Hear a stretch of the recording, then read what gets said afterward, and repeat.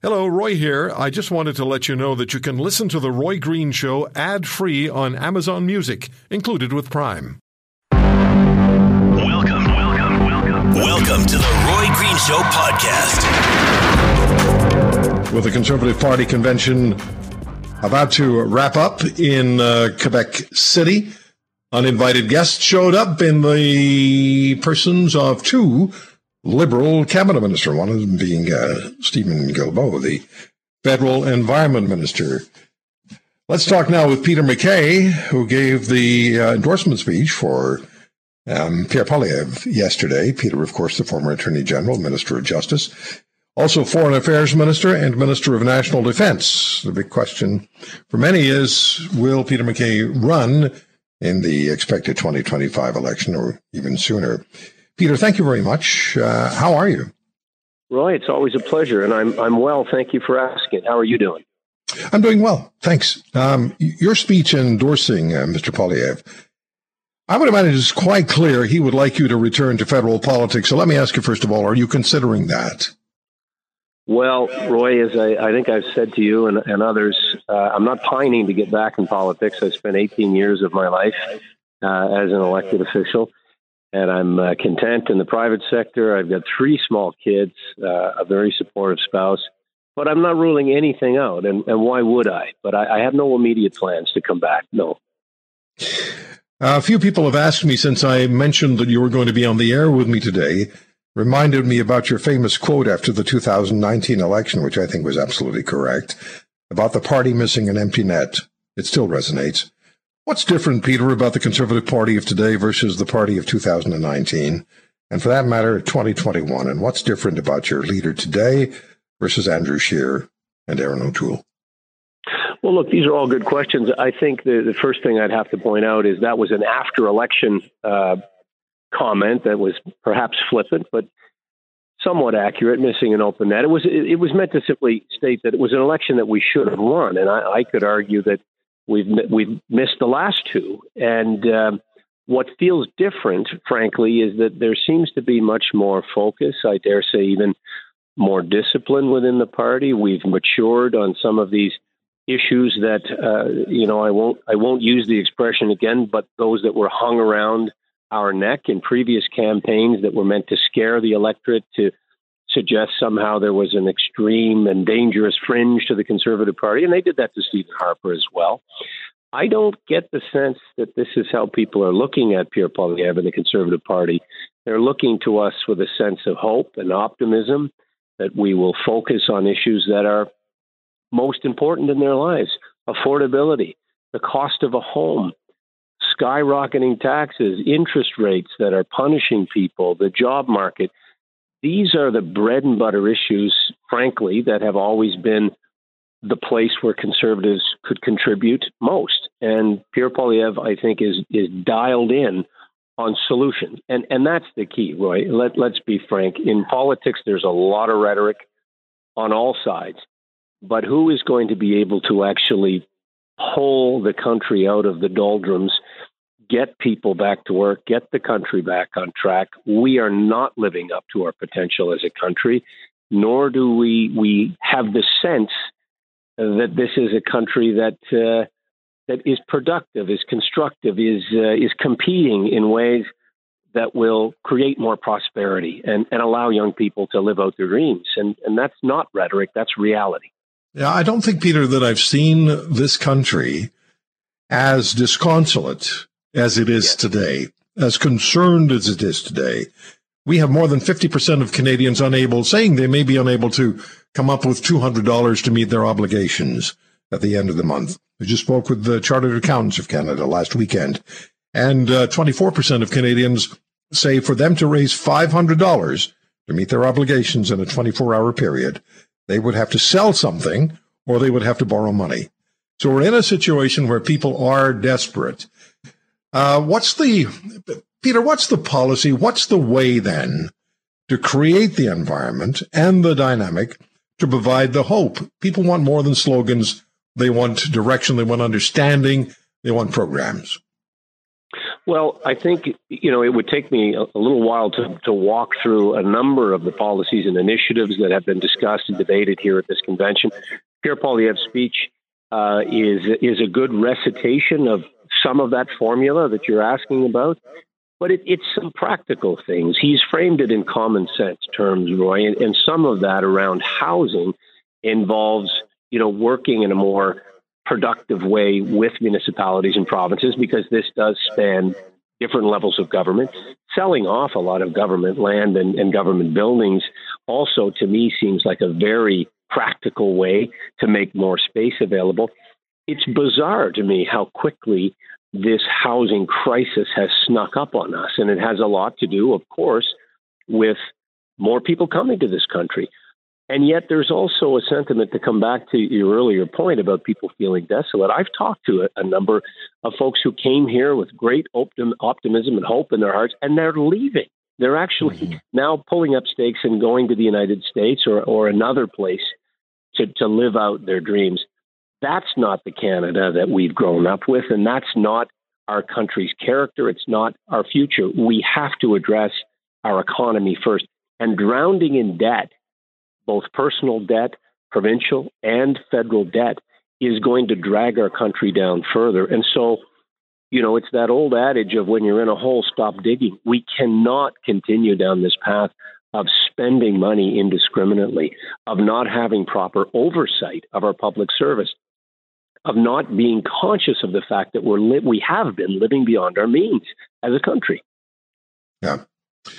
A significant percentage of immigrants to Canada leave after or within the first 10 years because they become disillusioned, unhappy with what they experience in this country. What's your party's view on the numbers of immigrants coming to Canada? Mr. Trudeau has said by 2025 it'll be 500,000. We know there's more than that when we talk about students and folks with permission to be in the country, but actual immigration at 500,000. What's your party's policy on that? Well, it has not been set as yet, but we are very much a pro-immigration party, always have been, going back generations within conservative movements. And look, there's no question that immigration has been the foundation of building our country. People come here with tremendous skills, tremendous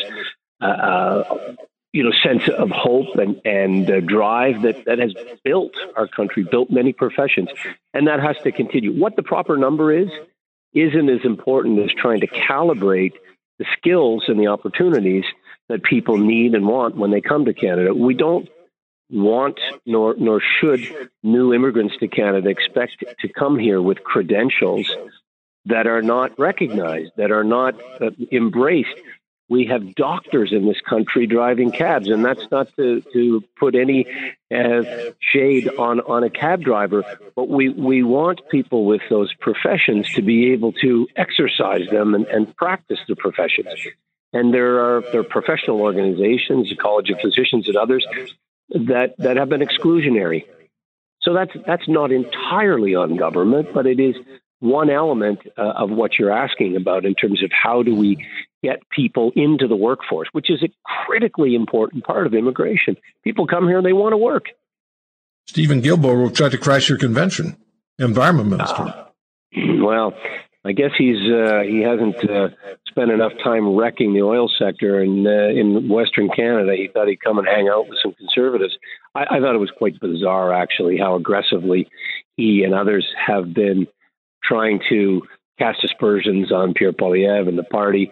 I would suggest he should just go back to trying to do his job, his own job, which he's not very good at. For a victory, your party. On a bike, by the way, either he pulled up in a car, wanted to lecture everybody about greenhouse gas emissions. Doctor, heal thyself. Okay, for a victory, party has to increase its share of the Ontario vote, particularly 416 and 905 area codes. I'm going to be asking in a few minutes for our Ontario listeners to call in and tell us what their voting intentions may be. What's the message of the Conservative Party of Canada to 416 and 905? Well, take a look at the practical, thoughtful, costed policies of the Conservative Party compared to what you've seen in the last 8 years. It is a choice. And there is no question that many of these same issues around affordability and housing and tax burden have to be top of mind for people in that part of the country. I spent, the last 5 years living in Toronto. I've seen it decline. I have seen the struggles that people are experiencing there, as in other parts of the country. This carbon tax in particular has been very punitive for people who have to commute and don't have the choice, or in some cases, as in rural Canada, don't have the opportunity to use public transit or alternative fuel sources. So it is that type of punitive tax where we are pulling money out of family incomes and people's pocketbooks under the guise of lowering greenhouse gases, which isn't happening, by the way. We've missed all the targets in the last number of years under all governments, to be fair. And so it's a comparator, and I'm not here as a representative of the Conservative Party, although I am a member. The policies that you're going to see in the coming months and in the lead up to an election, I believe are going to make the Conservative Party very competitive and, in fact, very attractive as an alternative to what we've seen under the last 3 Liberal mandates. Peter, congratulations on a successful convention and your introduction speech for Pierre Poilievre, and thank you. You've always been accessible to me. I appreciate that.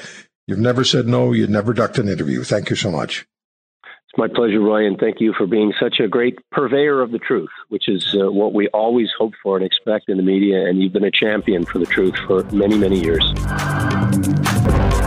Barry Goldkind, criminal lawyer, media commentator in Toronto, and we're going to talk to Barry about 2 cases. Finally, there's going to be a public inquiry into China's interference in Canadian elections and Canadian affairs, even though they're now saying it's a public inquiry into foreign interference. China's embassy in Ottawa, by the way, has already warned this country of, quote, consequences, end quote, for the, quote, Canadian side, end quote, if we were to be so foolish as to move ahead with a full-blown critique of China. Consequences.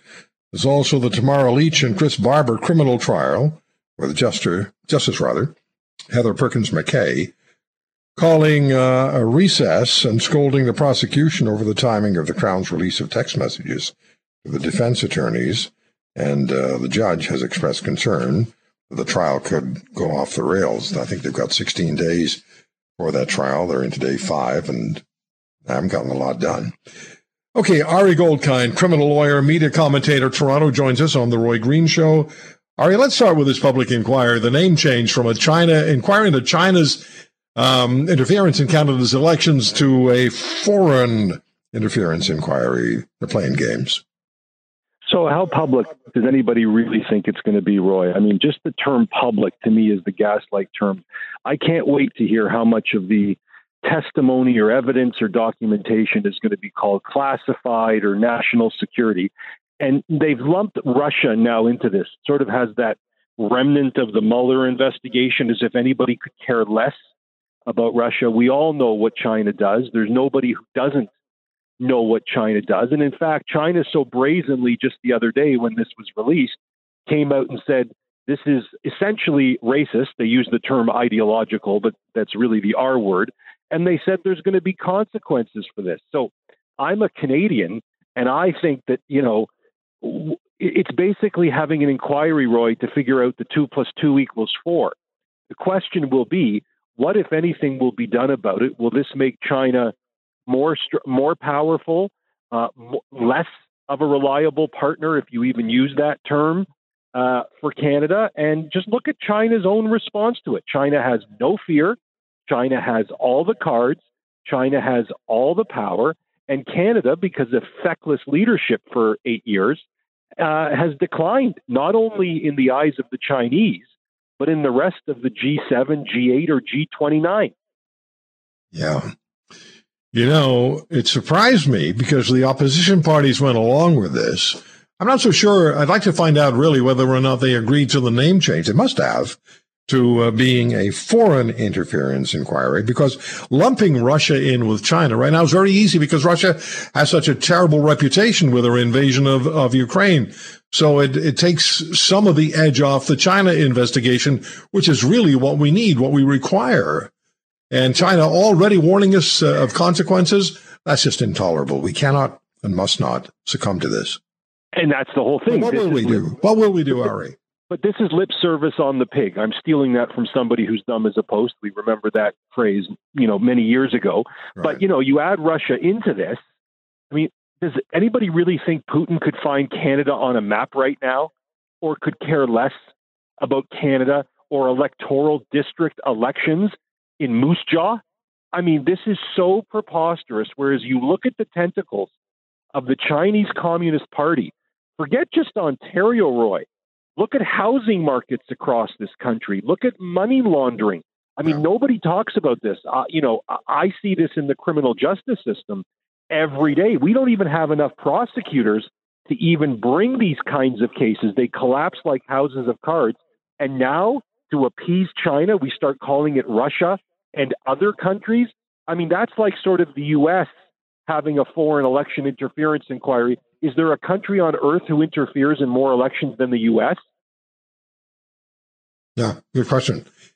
I'm just thinking as you were talking that remember when the parliamentary motion was held and voted on about China being genocidal toward the Uyghur community in Xinjiang province, where forced labor is used to create any number of products.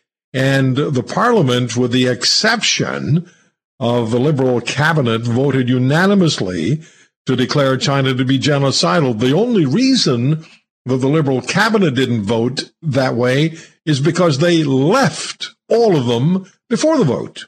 That, to me, has all spoken volumes. Well, I think you put it more politely. I think it's because this is a government that's beholden to China. This is a country that is beholden to China. I mean, there's all these terms for it that are much more geopolitical and more 12-letter words than I'm going to use. But that's why they all left the House. And if you look at the MP that's implicated in this, just for your listeners, Roy, there's an MP named Mr. Chong who voted along with this position. And since then, much of this argument has been China has targeted him and his family for retribution because of his vote. But I mean, you're really dealing with David and Goliath, and the idea that we're going to have this extraordinary. Here's the other thing. Your listeners, Roy, I know who your listeners are. They're actual taxpayers. They're not people on the dole. They're people who work and pay taxes. I don't think your listeners understand just how much money is going to be spent on this nonsensical inquiry, that half of it's going to be buried versus all the immediate needs we have in this country, and the fact that we already know what the result is going to be. We know China does this. This is not a mystery. Yeah, just a couple of weeks ago, I spoke with Anna Kwok, formerly of Hong Kong, young woman, 26 years of age, now living in Washington, D.C., and she's looking for acceptance from the Biden government as a refugee.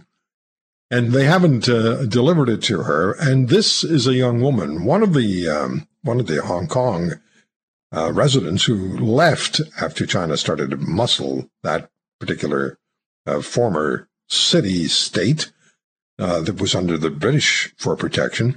She's one of the citizens who has $1 million bounty on her. This country's China is putting $1 million bounties on people we don't like.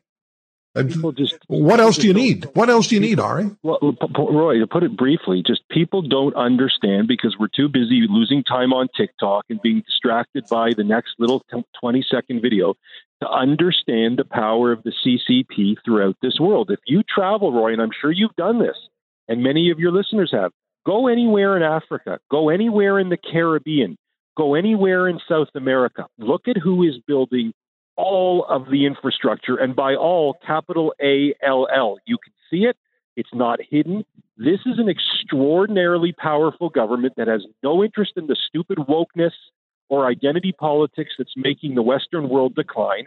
And this is why China is a beast that will not be tamed. And as you and I just said a moment ago, Roy, they're not going to stop doing this. My sense is this inquiry will make them double down. And their comments were open to whatever the results are.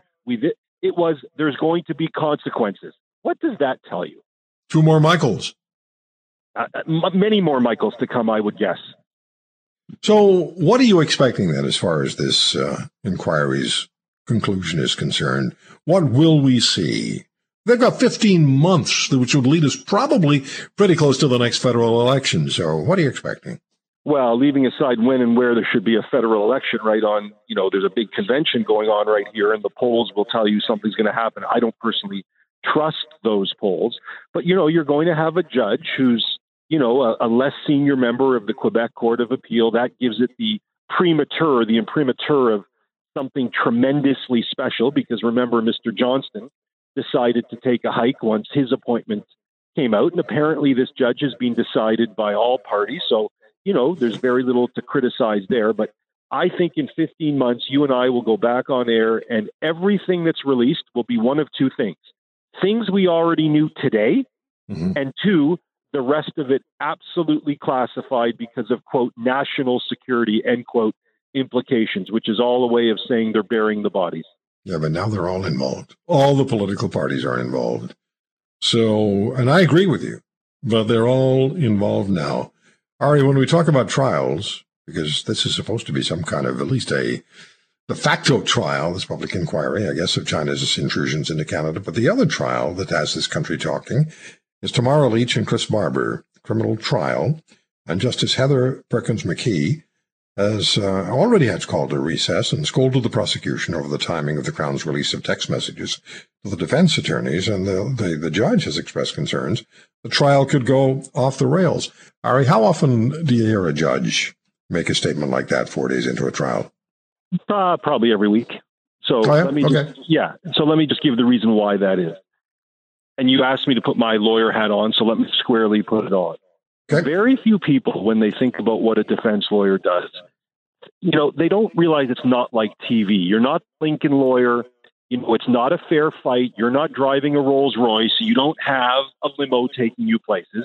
You are almost always fantastically out-moneyed by a prosecutorial service, which is essentially the government, that has a bottomless pit. Now, why do I say that? Some people will say, well, she's got a good lawyer in Ottawa. He charges a lot. They've raised some money to pay him. Well, think through all the bank accounts that were frozen to even get to that.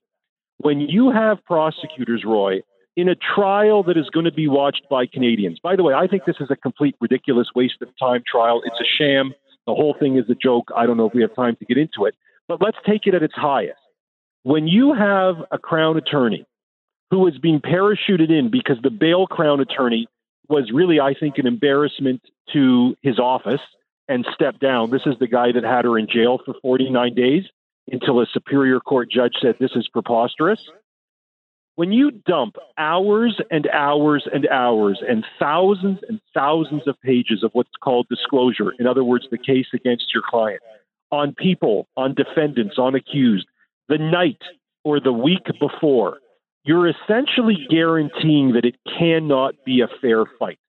So when that happens, and it happens quite often, Roy, to your question, because I think you were expecting me to give an opposite answer, it is very common in cases such as homicide, human trafficking. Now, good crowns don't let it happen, Roy. And in fairness, 99% of crowns are fantastic. But when you have these kinds of data dumps, the morning of, you're essentially putting the defense lawyers one arm behind their back. That's what the judge is calling out, because we, at least in Canada, for the time being, Roy, and I emphasize for the time being, we like to assume it's going to be as fair a fight as possible. And that's literally what happened in the last couple days, where the judge realizes these lawyers can't come up to speed in one night when they're being dumped 50 video files that, by the way, Roy, here to make it interesting for your audience, it's not like just going on YouTube and pressing play with an MP4 file. 90% of these files require proprietary software. It's such a pain, and that's what the judge, to her credit, is calling out. Talk about it being a sham trial. Sure. So you start with the premise that even the Crown's evidence, now this is important, this is not my defense lawyer hat speaking. Their whole thing is that the, quote, hold the line, end quote. That's the important line here. That's what the Crown hangs their hat on. That phrase was meant to break the law. So let's back up for a moment. Almost every single piece of evidence they have at least shown, or maybe showing, is that there was no violence at this protest. Chris Barber, the main one of the guys, this Lich is the other, kept saying, even if we go dark, make sure you continue to peacefully protest. The one charge here, the rest are bunk, the mischief, the counseling to commit mischief. I'll leave this question rhetorically with your listeners, Roy, before I get to why I think it's a sham.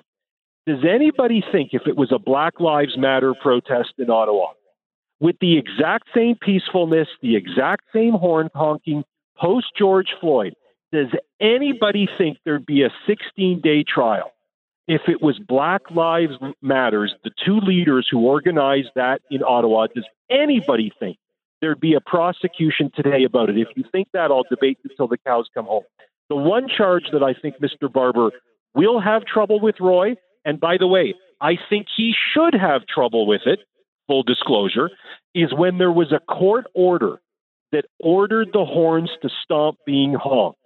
Once you have a court order, no matter what your politics are, pro-convoy, anti-convoy, I was very outspoken at the time saying nobody should not be able to sleep. The horn honking should stop. There's different ways to do it. Once a court issues an order in this country, whether we like it or not, or agree with the cause or not, for you to then counsel somebody to keep honking the horn in the face of a court order, if Mr. Barber did that, fine. But the idea that that takes 16 days, he should have been offered a very quick what's called conditional discharge, which means no criminal record, or a very normal result to it. The idea that this is 16 days, to me, as a criminal defense lawyer, is offensive to me, Roy, particularly on a day where we have 8 people stabbing one guy at Don Mills Mall. We have stabbings, violent shootings. This is what we're taking up 16 days with? It's preposterous to me. In 30 seconds, how does this end? I think this ends with Miss Lich not being convicted of anything and Mr. Barber probably going down with the counseling, for lack of legalese terms, to keep honking the horns, and very little punishment to it and a complete waste of taxpayer money.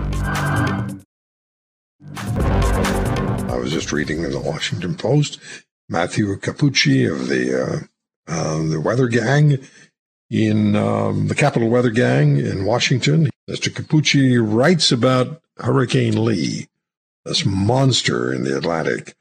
He writes, while the forecast for where Lee might end up is uncertain, the risk of a direct hit to the Canadian Maritimes around next weekend is increasing. Now listen to this. One expert wrote that fewer than 1% of all tropical cyclone fixes ever attain Category 5 strength. Hurricane Lee is the farthest southeast ever observed for a Cat 5 hurricane in the Atlantic since records began 172 years ago. Another report has Lee intensifying by 75 knots in one 24-hour period, placing it in the top 0.04% of all 24-hour intensity changes in the Atlantic. This is Hurricane Lee.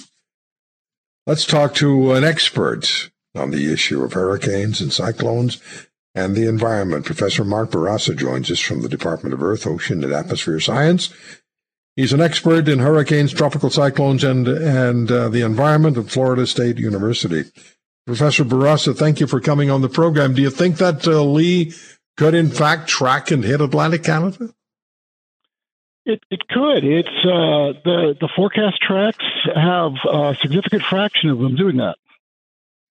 So give us a sense, please, of the power and the intensity of this storm and how it became what it is. It's a major hurricane right now. Yesterday it was a Category 5, the most extreme storm. Now it's a Category 3 because it was tilted by the winds, but it looks like it's strengthening again. Okay, so does it have the possibility of returning to a Cat 5 storm? It's extremely unlikely. The waters will get colder and the conditions aren't optimal for it to grow to that strength.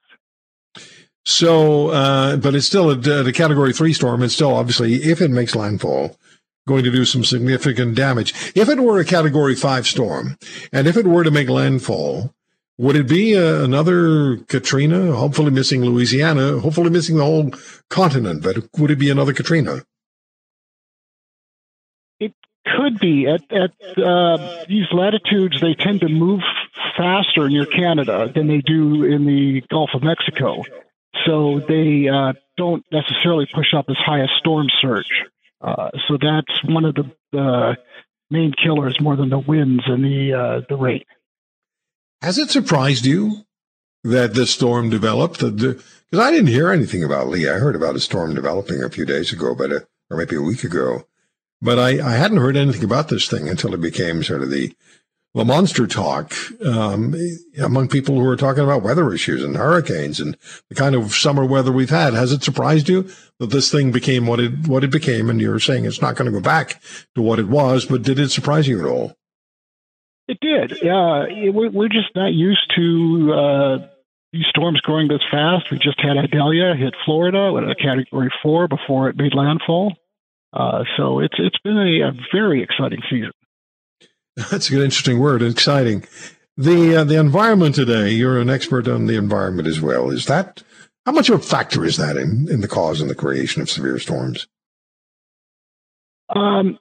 The environment is a huge impact. So if it's a warmer surface, it's easier to get the energy into the storms.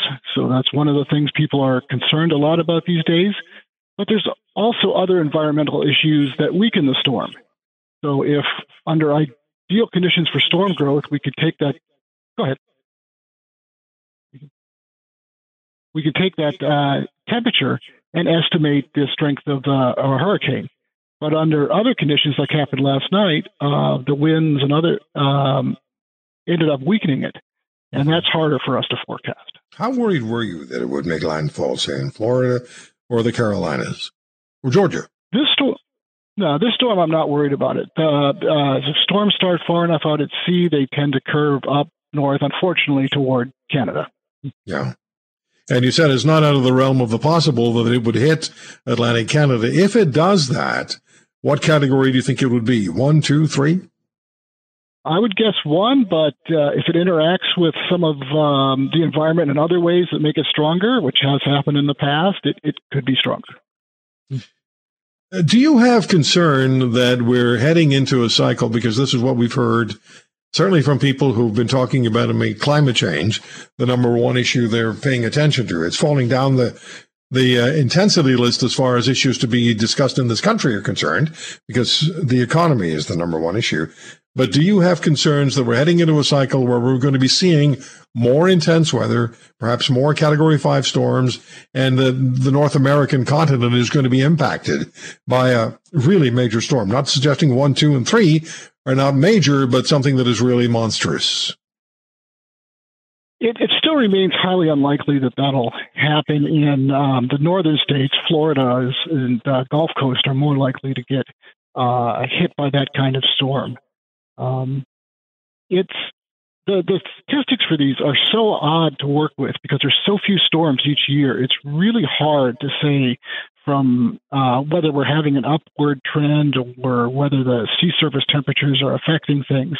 Mm-hmm. We have to make a lot of simplifying assumptions to say sea surface temperatures are going to increase the storms. And under some conditions, those are really good assumptions.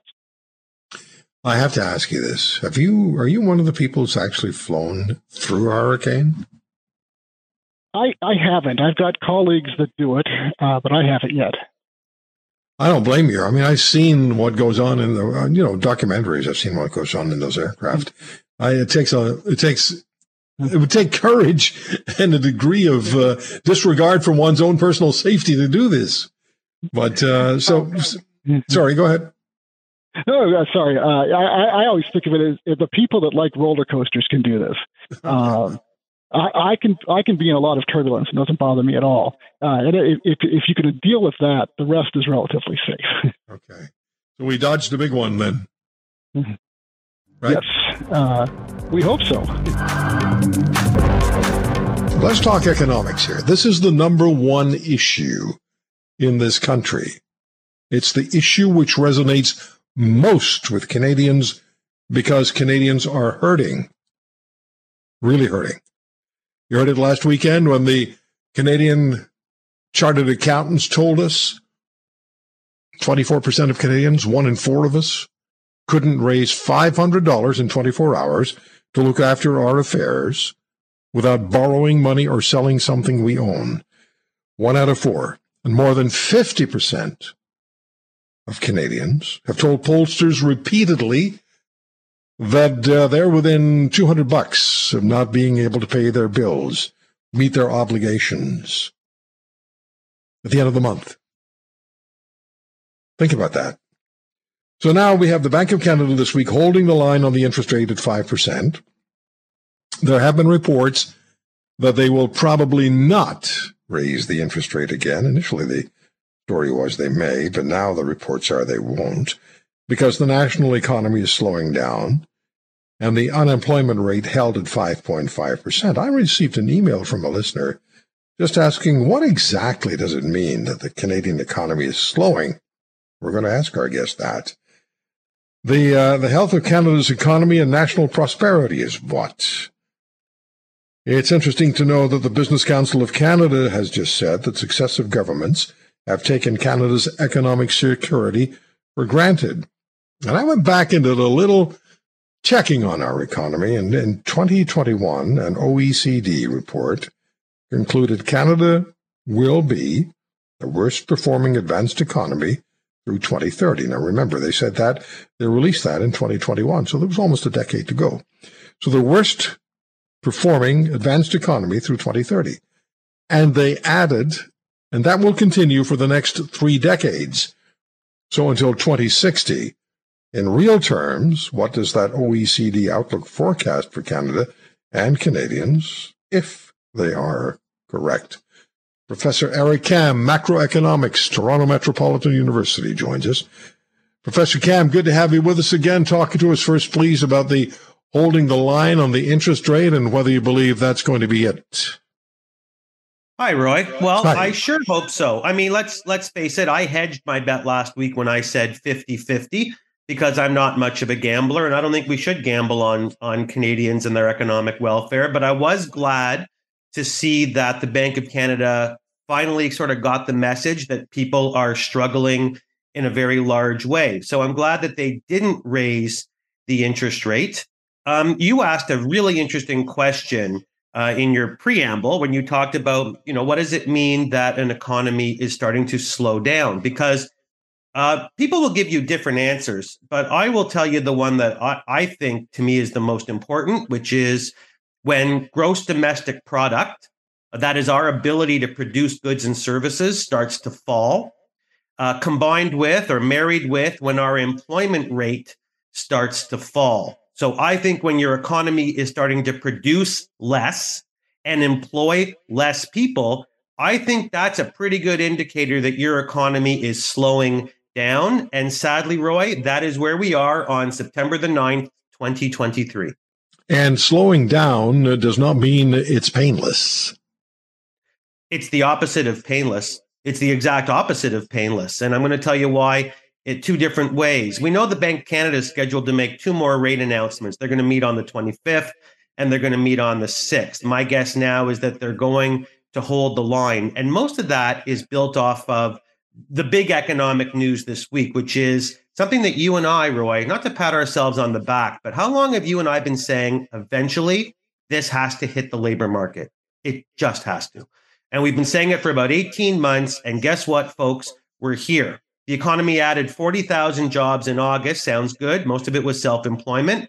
That means there was almost a 0% increase in private sector employment. Nothing good happens, Roy, when the growth in your economy is public sector or non-private sector. That's real growth. And right now, that's not happening. And so the 2 things that you're seeing right now, number one, let's talk about what is, which is a real weakening in the labor market. Jobs are not being offered. These wage increases that have happened, the price increases that are inflation driven are starting to whittle their way down now to employers who are saying, I can't afford to hire that marginal worker, so I'm not. So that's number one. Number one, that person's not being hired. But number 2, another thing that I think you and I enjoy talking about our expectations. What message does that send to the economy? Well, it's a self-fulfilling prophecy.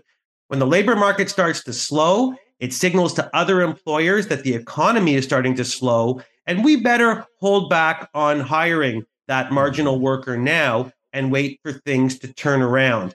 And so this is my concern today. I've said it before, and I've kind of bided my time. When are these price increases going to hit the labor market? Flat out, simply put, if it's too much money to employ somebody, when are people going to stop employing them? And Roy, sadly, I think we're there.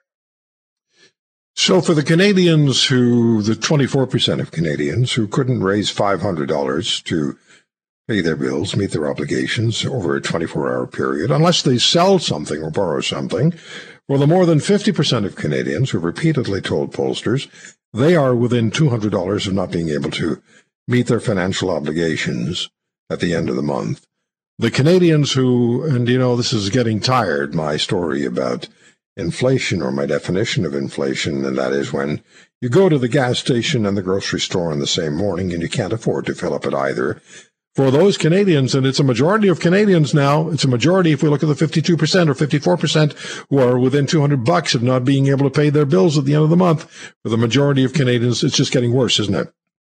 It is getting worse. And now let's revert back to something that you mentioned last week that I don't think I was as robust as I should have said. You've provided really good numbers, but one of the problems with economics is that sometimes there's numbers we can't provide. And you mentioned last week that CIBC Markets reported that there are a number of non-permanent residents in Canada, and they could be up to about 1 million people that we can't track. That's 1 million people, right, that are underreported. We don't have statistics on them. We don't have data. And what if they're just exacerbating those numbers, Roy? Because I really find it hard to believe that 1 million non-permanent residents that we can't track are the super wealthy. So if we dispense with that ridiculousness because it's foolhardy, then those people are just going to add. What if we grossly underreported those numbers of people that are within $200 of insolvency or one paycheck of insolvency, who can't find housing right now?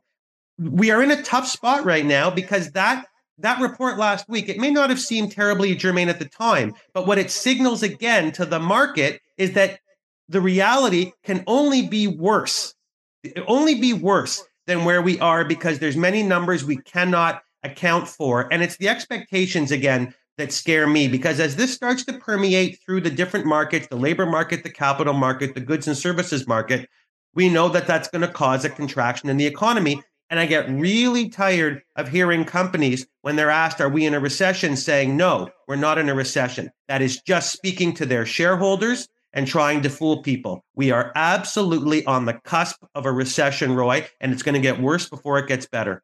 When I ride my bike through my neighborhood, the surrender signs are starting to appear more and more on the front lawns. For sale, for sale, for sale. So everything looks pretty normal when you just look at the surface. The houses look okay.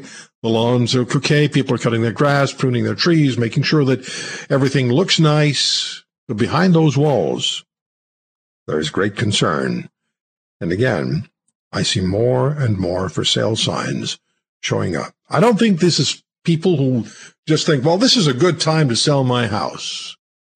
This is a time where people find themselves thinking, I have no other choice. Roy, it's not a good time. We're there because 80% of Canadians are looking into the crystal ball that is the calendar and saying that we have to renegotiate a mortgage in the next couple of years that we can't afford. I mean, people aren't stupid. And let me also just send a very quick message to our Prime Minister. The only one talking about these issues is Mr. Poilievre.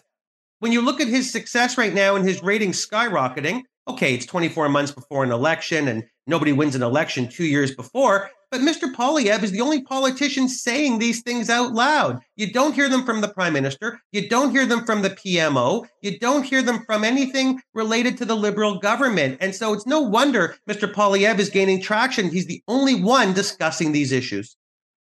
Professor Cam, let's talk about this report that the OECD released in 21. that this was going to be Canada's economy, was going to be the worst performing economy of the advanced nations. And then in 2030, it's not over. They say it's going to continue for another 30 years until 2060. What do you make of that? And do you believe it? Well, first of all, your story makes me just flat out weepy.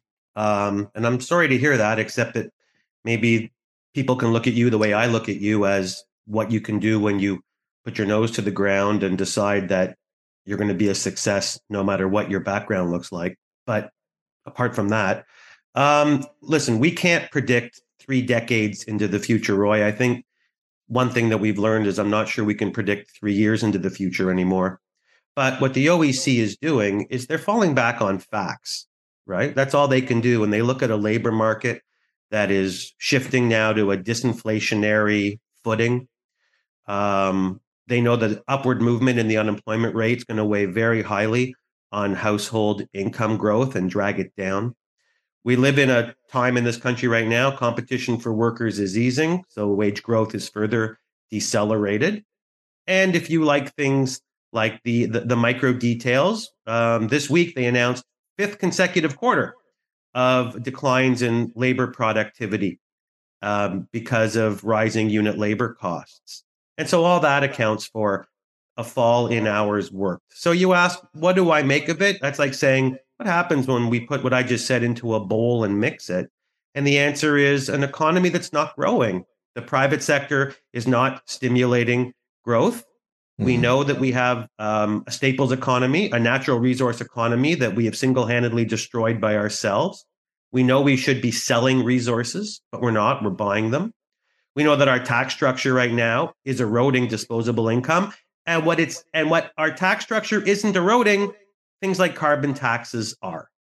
And so I think, what that study is saying to Canadians is it's time for a wake-up call.